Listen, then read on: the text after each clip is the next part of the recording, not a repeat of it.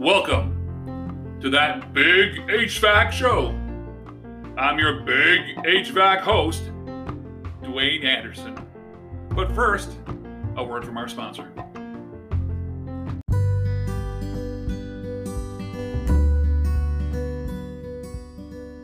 Aloha! It's bikini season. Bikini Blonde Light Roast is one of the family of blends from Ohana Estate Coffee. Ohana means family, and this is a family business. Why don't you join the family for a cup of coffee at Centerra Market or at ohanacoffeeco.com. That's Ohana, O-H-A-N-A, coffee, C-O-F-F-E-E, co.com. With every sip, you can taste the Hawaiian Islands. It's like your own personal little getaway every morning, and the bikini always fits. Oh, now that's good coffee.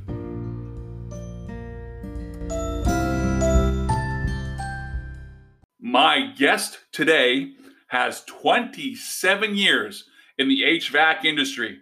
During that time, the roles he's played is branch manager, sales manager, strategic account manager, and today he is the account manager for Aqua Air. He's also recently won a fishing trip. Guy Chauvet, welcome to that Big HVAC show. Thank you, Dwayne. Thank you very much. So tell us about the fishing trip. Well, it was a grand prize at the this year's BOMA Gala that was held online, of course. It was a fishing trip for two up to Lesser Slave Lake, so I'm excited about it. That'll be a great time. Thanks for joining us today. There's been a lot of talk about indoor air quality since March 2020. Before we get into all of that, let's start with the basics. What is the purpose of air filtration? Well, I guess the purpose of air filtration basically is to protect people, places, processes, and equipment. Gives us a healthier, safe work environment. It saves your equipment downstream from the filters, your fans, your motors, less breakdowns. And did you know, Dwayne, that if you just have a 0.024 inches of scale on a coil, that can reduce their heat transfer by 27%. So that's Wow. Huge energy cost savings. Yes. I believe even the Department of Energy in the U.S. is stated by there's a potential of energy savings of 10 to 15% just by replacing filters when they're dirty. I just mean, dirty filters are doing their job, but when they get dirty, they need to be changed. Right. Agreed. It prevents premature failure of mechanical equipment as well as keeping the air clean. As studies show, Canadians spend 90% of their time indoors. Right. So it's very critical like you said, from a health perspective and an energy perspective. So filters being that important, how often should you change those filters? Well, that's a good question, Dwayne. First of all, no building is the same. You even have the same building, you might have to change one filter on one side of the building every 2 weeks. You might have to change one filter on the other side of the building once a year.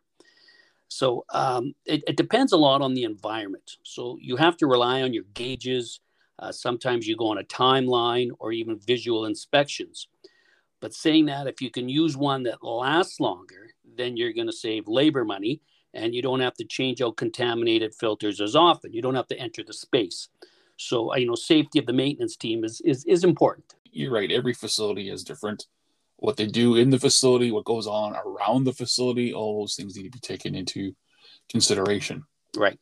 So, I've talked to, some people who aren't in the industry, and they just go to Home Depot and buy their filters. And I hear this statement, a filter is a filter. They're all the same. Is that true? Well, no. Basically, filters are rated now on a MERV rating. And what a MERV is, it stands for minimum efficiency reporting value. So what we basically do is we measure the particles in versus the particles out. So they introduced particles on 3 different size ranges to a filter, and then recorded the capture percentage of each filter in the 3 sizes.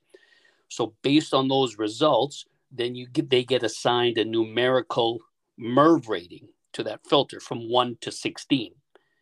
A MERV 1 rating on a filter is not very efficient, probably stop baseballs and pigeons.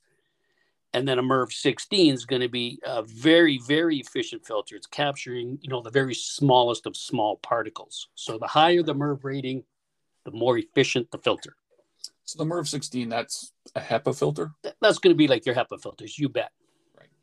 So again, in the last year, because things have changed with COVID, I would work on maintenance proposals where, customers would require maybe a MERV 8. And now we're getting a lot of requests for a MERV 13. Right. Can you kind of explain the difference between those two? Well, a MERV 13 is a more efficient filter than a MERV 8. A MERV 8 is usually like your pleated filter. It's a good filter, but the virus is small enough now that you need to go to a more efficient filter. So at a MERV 13, MERV 14 level of filter, that's where we're seeing the capture of the particle size that we need to get to. There's more and more evidence these days telling us that COVID-19 can be transmitted in the airstream. So if you increase your filter efficiency or your MERV rating, you can help prevent some of the transmission of the virus. So it's very important. The more contaminants that you can stop, the safer it'll be for people to return to work. No, that makes sense. However, when you increase the MERV rating,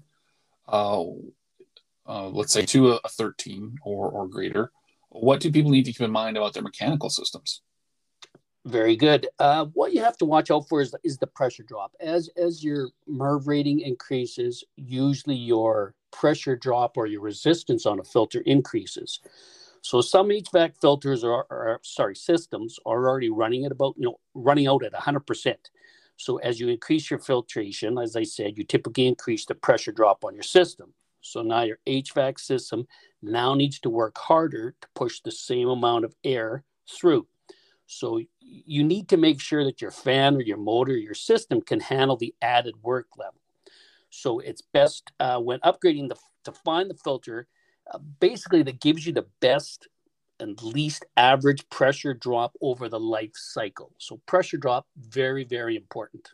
So if someone's going to upgrade a filter or make a radical change to upgrading a filter, is that something you can help them with? Or is that where they should bring an engineer in to see if their mechanical equipment can handle it? Or what do they do at this point?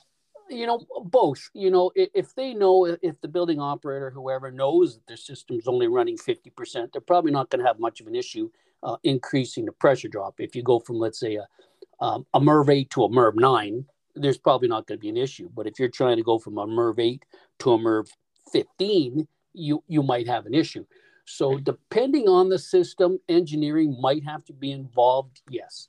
Okay. It's just something for our listeners to be aware of, that you just can't pull out an 8 and throw in a 13 or greater. There may be some other things they need to consider. You bet. Nope, true. Again, I mentioned, people they relate when you talk about filtration to their own houses, but when we get into commercial buildings, there are some air handling units that they have a pre-filter and then they have a secondary filter. Right. Can you tell us a little bit about the purpose of the pre-filter and then what the secondary filter does? Yeah. So the purpose of the pre-filter, that's like your very first line of defense. That's the one that's usually less expensive than the final filter. The pre-filter grabs the larger, the more coarse contaminant. It protects the more expensive final filters. If the system only has one stage of filtration, just a pre-filter, then it's protecting the heating coil, the cooling coil, fan, etc. So you want those pieces of equipment to function properly. So you have to take the dirt out. So pre-filters stop the contaminants from reaching the equipment or even the occupants in the space. And the purpose of the final filter? The final filter is more your filter that catches the finer particles. Whatever gets through the pre-filter is going to get captured by the final filters. It's usually a bag filter or a 12-inch deep box filter or V-bank filter now, where the pre-filter is give or take a MERV 8, typically. The final filter is usually going to be a MERV 13, 14, or a 15. So they're going to catch a lot more of the finer particles, kind of polish it up before the air hits the equipment or into the occupied spaces. And you usually have to change those, maybe a pre-filter, let's say, every 6 months, a final filter maybe every 2 to 3 years. Right. I recall back when I was a building operator many, many years ago, that's what we did with the final filters. They got changed about every 18 months. We were just being proactive. Great. Yep. Yeah. So summertime's coming. We're going to shift gears here a little bit. Maybe it's not so bad in Alberta, but in BC, we have our annual forest fires. Right. So is there any type of filtration that can assist with keeping the smell of smoke out of a building? To capture odors and smells, gases, you need some sort of chemical filtration. So usually if it's a forest fire or something like that, we're probably going to tell you to use a carbon filter. A carbon is a substance that's kind of a catch-all. It absorbs, the carbon molecules absorb the odors and the smells. So as long as they get to the filter, that will help get rid of some of the smell. But if the smell or the odors are coming in through open windows or doors, I think you're still going to have an issue. But right. Carbon filters, I believe, is what you're going to need. On this topic of smells, I know I've seen, have you seen this, where there is a fresh air intake next to a loading dock or a parking lot? Well, first of all, I want to say that I've seen that also. Very bad engineering design, because if you're going to have your intake right over your garbage collection area, not very smart. So you're going to need some sort of chemical filtration, whether it's carbon. There is a lot of other chemical medias that absorb different types of odors and gases. So it depends on what type of smell you're getting. They're specialized for different odors, but carbon kind of would be the best, like I said earlier, kind of the big catch-all one. But you'll need some sort of chemical filtration, either that or you might have to move your intake, which could be a little costly. Yeah, that's for sure. It might be just simpler to find people a different place to park. But yeah, true. Yeah, but stop idling. So if you had one piece of advice for a property manager, a director of operations, or a building owner when it comes to filtration, what would it be? Well, I would say filtration costs are a very small percentage of the operating budget. And with that, the correct choice of filters would probably save you money. So find the one probably that's going to have the lowest average pressure drop over the lifespan of the filter. It might start the lowest, but then quickly increase, might not be the best bet. So over the long run, the total cost of ownership is what they should be looking at, not just the initial price of the filters. Right. That total cost of ownership is always imperative to consider. Right. What else can you tell us about AquaAir? Well, AquaAir, company in Edmonton, we have 3 branches. There's one in Edmonton, there's one in Calgary, and one in Vancouver. They also do the equipment and some of the HVAC pieces, fans and louvers, etc., that you need. Well, I appreciate you taking time of your day today to join us on that big HVAC show. And if people need to find you, where do they find Guy Chauvet these days? Well, I'm with AquaAir Systems in Edmonton, and I guess my number would be 780-203-9238. And as I said before, we also have branches in Calgary and Vancouver. All right.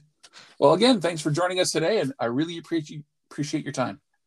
Dwayne, my pleasure. Thanks. And if there's anything else I can offer or help anyone with, just give me a call. All right. I appreciate that, Guy. Take care. Super. You too. Thanks, Dwayne. If you have any questions about this topic, please send an email to thatbighvacshow@gmail.com. You can connect with the show on social media too. Search @thatbighvacshow on Instagram, Twitter, and on YouTube. Thank you for choosing to spend your time with me. Please keep in mind that this is your podcast. If there's anything in that big HVAC world that you want to learn more about, please let me know. I look forward to your input. Until next month, dream big, work smart, and be safe.